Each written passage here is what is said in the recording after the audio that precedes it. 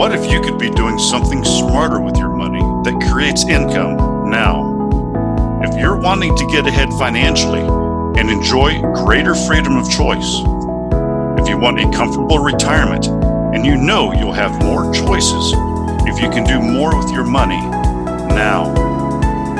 If you've wondered who else is creating ways to make their money work for them, and you want actionable ideas with honest pros and cons and no fluff, welcome to the Richer Geek Podcast.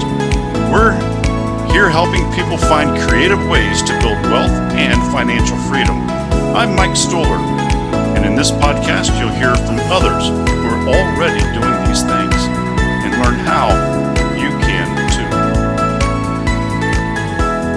Hey everybody, welcome back to another episode of the Richer Geek Podcast. Today we're going to get into some strategic risk alternatives as far as helping us save some money for those unexpected times, that especially what we've gone through the last 3 years. But I'm excited to get in and talk a little bit about with Clay Ogden. There's Ogden or Ogden? Ogden. And he is a plan administrator.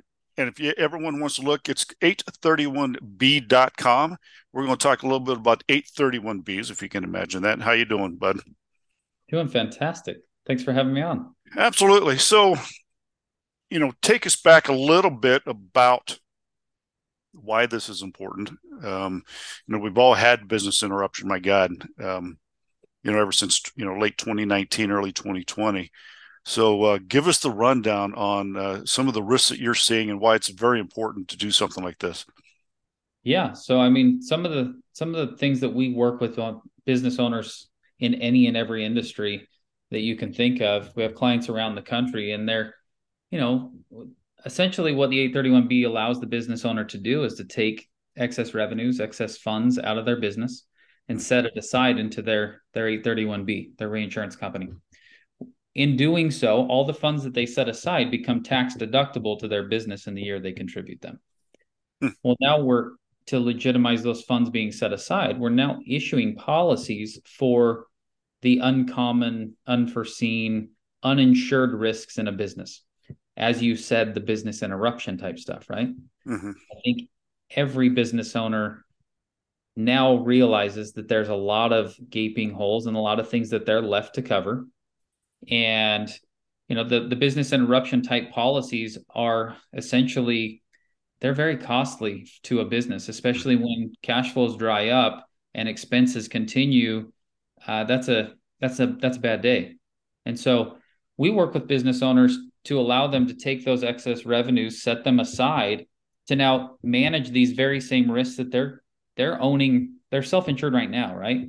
So we're going to set those excess funds aside into an 831B to now manage those exact same risks more efficiently, right? We start looking at things like brand and reputation damages, a business interruption type policy, political risk events, political decisions being made that ultimately have a big impact on a business, supply chain interruptions, audits, disputes brought against the business, data breach issues with ransomware and phishing. We start looking at all these various policies that ultimately come back to the business owner to bear the brunt of and technically self-insure right now. And so if there's a more efficient way to handle those very same risks, that's what this is for. Now, given that you've seen a lot of risk in the last 3 or so years, is it all inclusive? The things that I run into sometimes with insurance is, oh, wait a minute. Yeah, well, that's not covered. Or this isn't, the fine print and things like that. Is there anything that, I set up an 831B. Everyone knows that I own hotels. Someone comes, riots, crashes through, and, it closes me down for a couple months. Or another type of COVID. What is business interruption? I know you had some of the stuff, but is everything covered, or is it for just the major stuff. No, I mean it would be to any business that's had a decrease in revenues Mm-hmm. to an event outside of their control, right? Whether that's an act of God. Maybe a good example is the hurricane in Florida a couple weeks ago, right? There's a very real possibility that a lot of those businesses are still standing. Like their business, it's essentially wasn't taken to the ground, Mm-hmm. but everything around them is decimated. Everyone is rebuilding. Everyone is displaced from their home or their business. They're going to have a loss in revenue this quarter due to that event. Their business didn't get wiped out, so they don't really have a way to file a claim, but they are going to lose revenue. And that's just Mm-hmm. something as a business owner, everyone that owns a business knows that that's just quote unquote part of doing business, and you just Mm-hmm. deal with it, right? Well, there's a better way to manage those same risks, right? And it's to be able to set those funds aside to build up a reserve or have policies in place to now manage those types of issues if and when they come up. Mm-hmm. And do you have to, can I just pay into this insurance? Do I have to create, or are you guys the captive insurance company, or do I create something and put into it? How Yeah, does so that? no, it's a great question. So I mean, anytime we bring on a client, we're going to set up the 831B for them. Mm-hmm. We're going to manage it for them. We're going to do all the tax returns, the annual filings, anything like that. We're going to dictate or tell them what they can set aside. So under the 831B, you can set aside up to 2.45 million per year based off of gross revenues. That's the ceiling, the maximum amount into an 831B.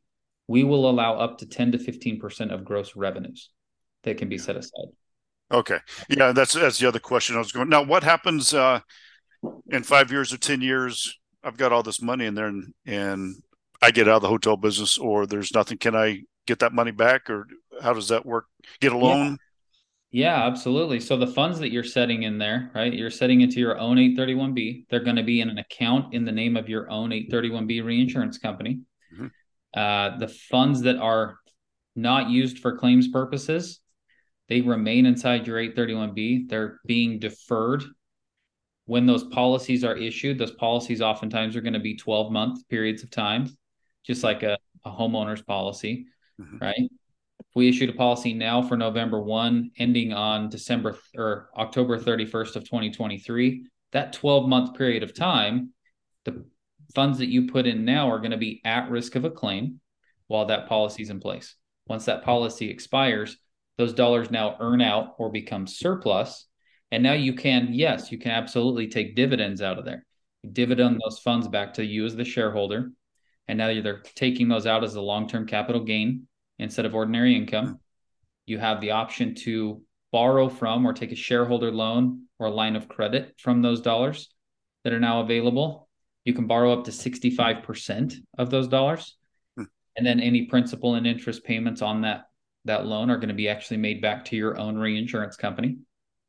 But yeah, in the meantime, you're absolutely going to have risk coverages in place to now manage these risks that, if they come up, it's never a great day. But if you have the ability to pull those funds back into the business to level cash flows if and when needed, a lot of our clients have had that instance over the last few years, and it's been a game changer. And like 501Cs do it? Is it just public? Is anyone can do it if you have a small business? Yeah. So typically these programs have been used by Fortune 500 companies, large enterprises for the last 30, 40 years. Mm-hmm. We've built our program to work with the small to mid-market business owner so that they have access to these very same planning tools that the large companies have been using for decades. And is there such thing as like a group captive company? If I'm involved in a franchise, I own 5 different choice hotels. Is it something that I have to do individually, or is it something that there's also some like group that we can kind of pool our money together? or even if they're like non-related organizations, but is there such thing as like a group, you Uh, know? Potentially, yes. There is different scenarios there where we could look at something like that. Typically, a group captive is actually going to be utilized for things like work comp, general liability, property, auto coverages when those premiums are pretty substantial. But otherwise, the this would absolutely be applicable for anyone who's involved in a scenario like that. But they have their own revenues from their own businesses that they own, and a Mm. lot of times those revenues are flowing to maybe a holdings company, and Hmm. therefore that holdings company and all the other businesses they own are now the insureds under policies that they own. The benefit there is the fact that now that it's owned by you and you're not part of a group, is when you want to take dividends, you want to take loans, you want to put funds in, you have the ability to do that. And it's not dependent upon a group to make that okay or not okay. Okay, yeah, that's kind of what I was trying to get at is, um, if you're a very small business, you may not be able to afford it. It's I put in 10% of my gross. My gross isn't that big, but Yeah. collectively maybe we can get into a plan where we kind of share it. I understand we may not be able to take it out, um, but yeah, that was it's very interesting. Now, the government loves to regulate. Um, what are you seeing in the future? Today's election day. Everyone, it's the 8th of November when this is being recorded. So, depending on what's going on, and with the regulations, what are you seeing down the road? Um, any changes? Anything that we need to know about as far as people wanting to tax it now, or tax it differently when you get it out? No, not necessarily. I mean, capital gains rates have been the same for the last 40 something years. And this has been a piece of the tax code since 1986. Mm. It's very well entrenched at this point in time. There's like 90% of Fortune 500 companies utilize captives. They use these types of programs. Mm-hmm. And so it's becoming a much more um, used, or I guess leaned on capability for those small to mid market business owners to Mm-hmm. now manage those risks that a lot of them are identifying that they have. And if they have the ability to have some excess cash flows in given years, it's not a fit for everybody. But it is something that a lot of business owners absolutely should look at as a planning tool. So it's a risk management vehicle first and Mm-hmm. foremost that provides some tax efficiencies along the way. And is it always considered like a long term, even though, like, let's say I go with you and boom, COVID hits this winter and I haven't paid into it for a year or 2 years. Is it always considered a long term? Yeah. So anytime premiums are paid, policies are issued, right? So if we have a client that's putting premiums in now and we issue policies for the next 12 months, Mm-hmm. those policies are in place for the next 12 months. Next year, when we go to renew those policies, and maybe they've had a down year for whatever reason, they decide not to fund any premiums into their 831B next year, they wouldn't have any coverages for the next 12 months, right? Oh, So kind of like having homeowners insurance or auto insurance. If you pay it, you have coverage, but if you get in the wreck, now's not the time to go buy the insurance. That's already happened. right. So, what kind of people are always trying to take advantage of this, and I'm always kind of looking at what kind of fraud or something that you guys are seeing, or abuse for these type of policies, for people to sit there and say, hey, look, don't do this, because the IRS might sit there and say, hey, wait a minute, we need to look into this. So is there any type of abuse that you're seeing, that we need to pay attention to? That's an excellent question. I'm glad you brought it up. So there's, since it's been around for so long, there has been a lot of abuses that have gone on, right? It's something that's been around for a long time now. And like most everything, there's a right way to do it and there's a wrong Mm-hmm. way to do it. And some of the abusive scenarios that have gone on for sure over the last 20, 30 years is, client or business owners overfunding relative to the risk that they have or their revenues that they have. Mm-hmm. There was a court case that came out about 3.5 years ago now, and the client funded 70% of their gross revenues into their 831B. I mean, it seems like common sense that you're no longer managing risk, you're simply sheltering dollars, right? And so it's those kinds of things. It's we've seen insurance managers out there that have allowed clients to pay premiums in December.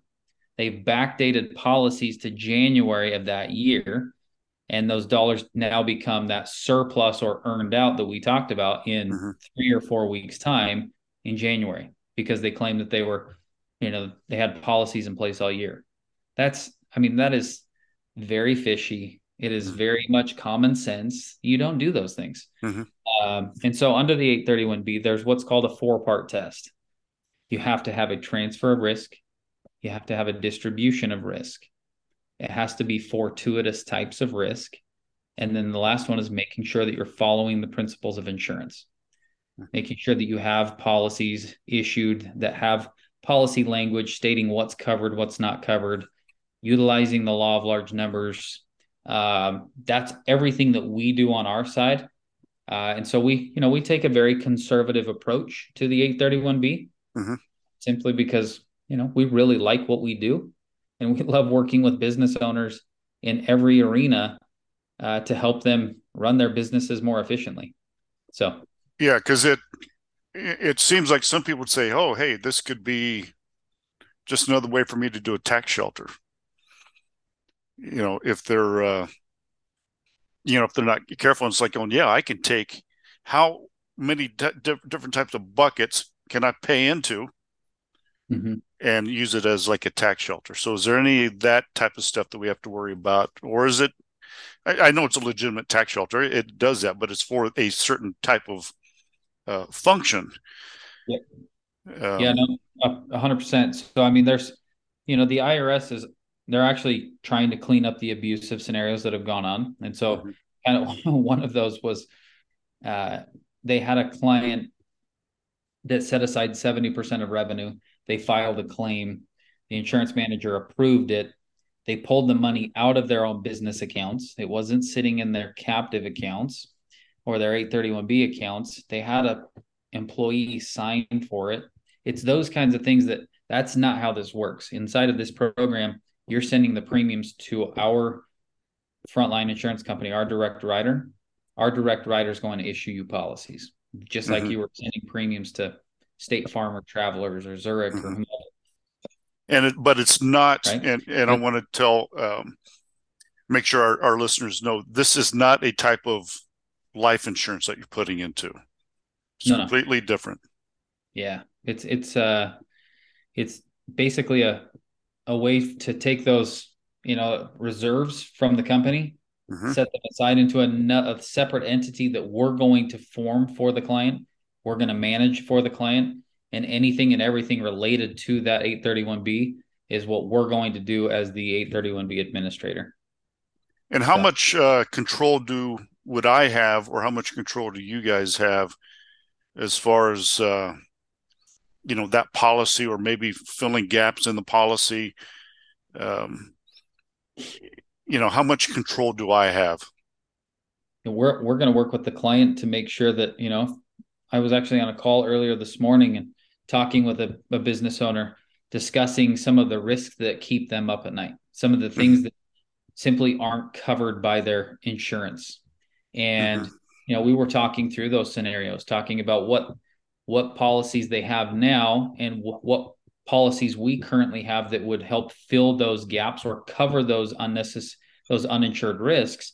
And if there's any endorsements we need to put on those, or maybe something that we need to tweak to make sure that we are covering those uninsured risks in the business. And so those are things that we collaborate with the client on to make sure that, we're setting dollars aside to cover real risks. Because at the end of the day, that's what this is for.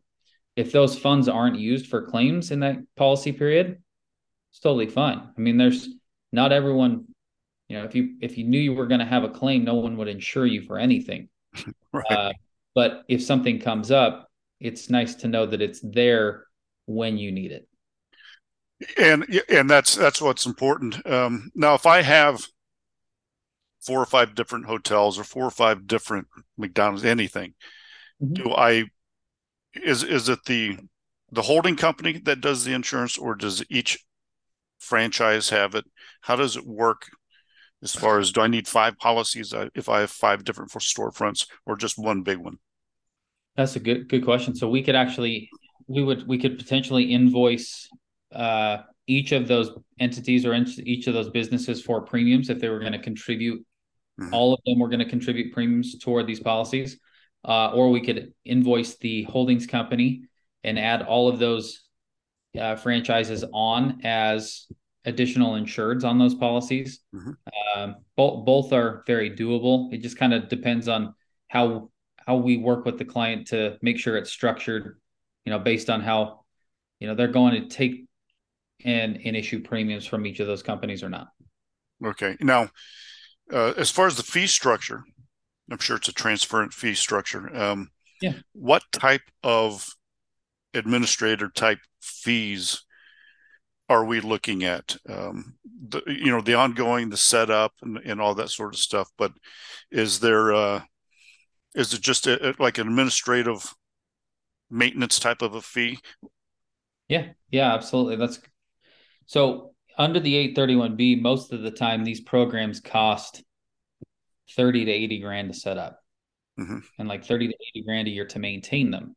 And then capital requirements due to the domicile and fees for returns and filings and all that stuff. And it honestly becomes very cost prohibitive for that small to mid-market business owner to entertain the idea of using this. Mm-hmm. And so we built our program to fit that exact model. And so it's $5,000 to form the 831B year one.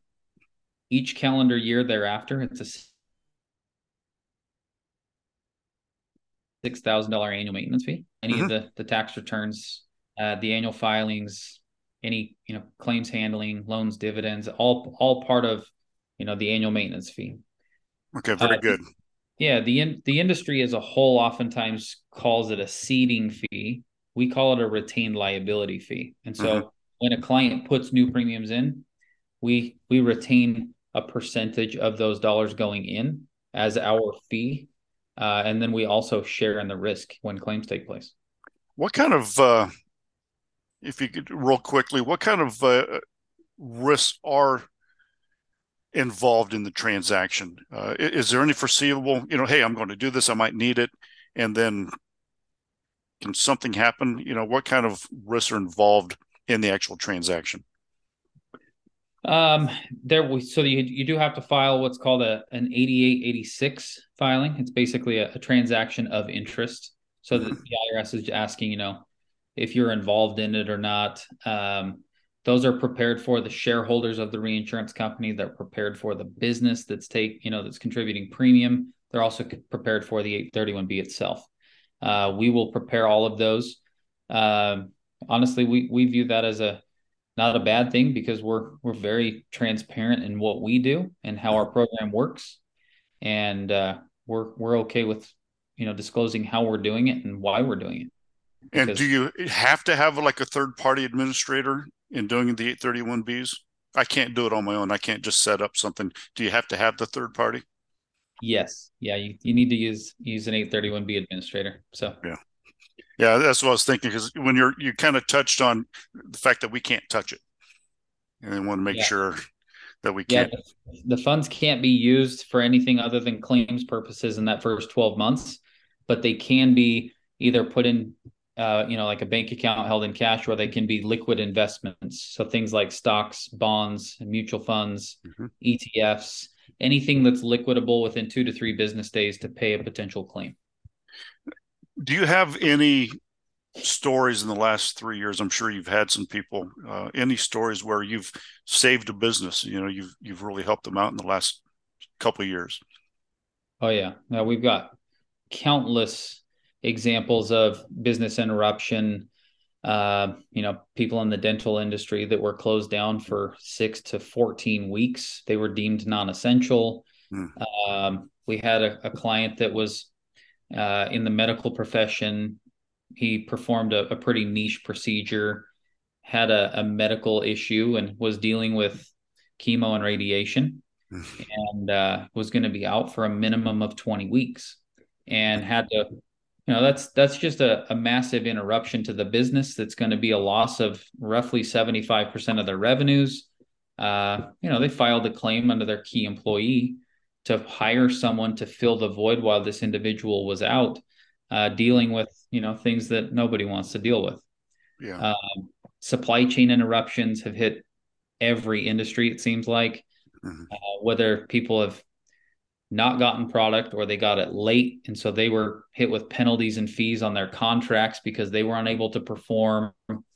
In the development world, in the home building world, commercial construction, costs of everything has gone through the roof. There's endless stories of businesses being able to file claims to pull funds out of their 831B to now make up for that dip in cash flow that they've had. So, yeah, well, I wish I'd learned about this a couple of years ago. When some of the hotels were down to 8% occupancy, 10% occupancy. But luckily we're in states that we're allowed to stay open. Yeah. So it helped us. But I can't imagine people in some of the states where guess what? You have to close down. Oh, and guess what? You still owe your mortgage. It's just absolutely horrible. But it sounds like just a wonderful thing that I don't think any of us has ever heard of. And again, everybody, it's 831b.com. And, if you have a small business or mid-sized business, and thank you for doing that, instead of just the Fortune 500s. A lot of companies say, hey, there's not enough money in the small and mid-tier businesses. But I do think that we're the lifeblood of the American economy. 100%. And, everybody, this 831B, it will help us weather the storm. So if you're interested, please give Clay a call. It's 831b.com. How else can people find you? I think our website's probably the best option. You can contact our team on there. You contact myself. Our website is an excellent resource for information about our program, information about the 831B in general. Our team is extremely knowledgeable about how these programs work and how they should be structured. And at the end of the day, we're here to help the business owners that maybe haven't heard of this or have looked at this and maybe it was too expensive. Our average client's somewhere around $1 million gross revenue to 75 million gross revenue. It's a pretty big spread, but we have a lot of 10, 20, 15, $5 million business owners in our program. So, yeah. And, I think a lot of us can relate to, that COVID-19 was just a very hard lesson. A lot of us tried to get business interruption claims. We were denied because they're, considered indirect losses and all the language. Everybody, this is just a great way because, look, as Clay was saying, don't wait until it happens. Get this plan. It's 831b.com. Get this plan to address COVID 2.0 or 3.0, or if you're in the hurricane area. It's like any insurance, it's like having your alarm system at home. You don't wait till after you're broken into. You do it as something that'll help you in the future. So, Clay, I appreciate you coming out. You can probably find Clay on LinkedIn. Yep. And again, it's 831b.com. Clay, thank you so much for coming on the Richard Geek Podcast. Thanks, sir. Appreciate it. Thanks for tuning in to the Richard Geek Podcast, where we're helping others find creative ways to build wealth and financial freedom. For today's show notes, including all the links and resources from our show and more information about our guests, visit us at www.therichergeek.com/podcast. And don't forget to jump over to Apple Podcasts, Google Play, Stitcher, or wherever you get your podcasts and hit the subscribe button. Share with others who could benefit from listening. And leave a rating and review to get the podcast in front of more eyes. I appreciate you, and thanks for listening.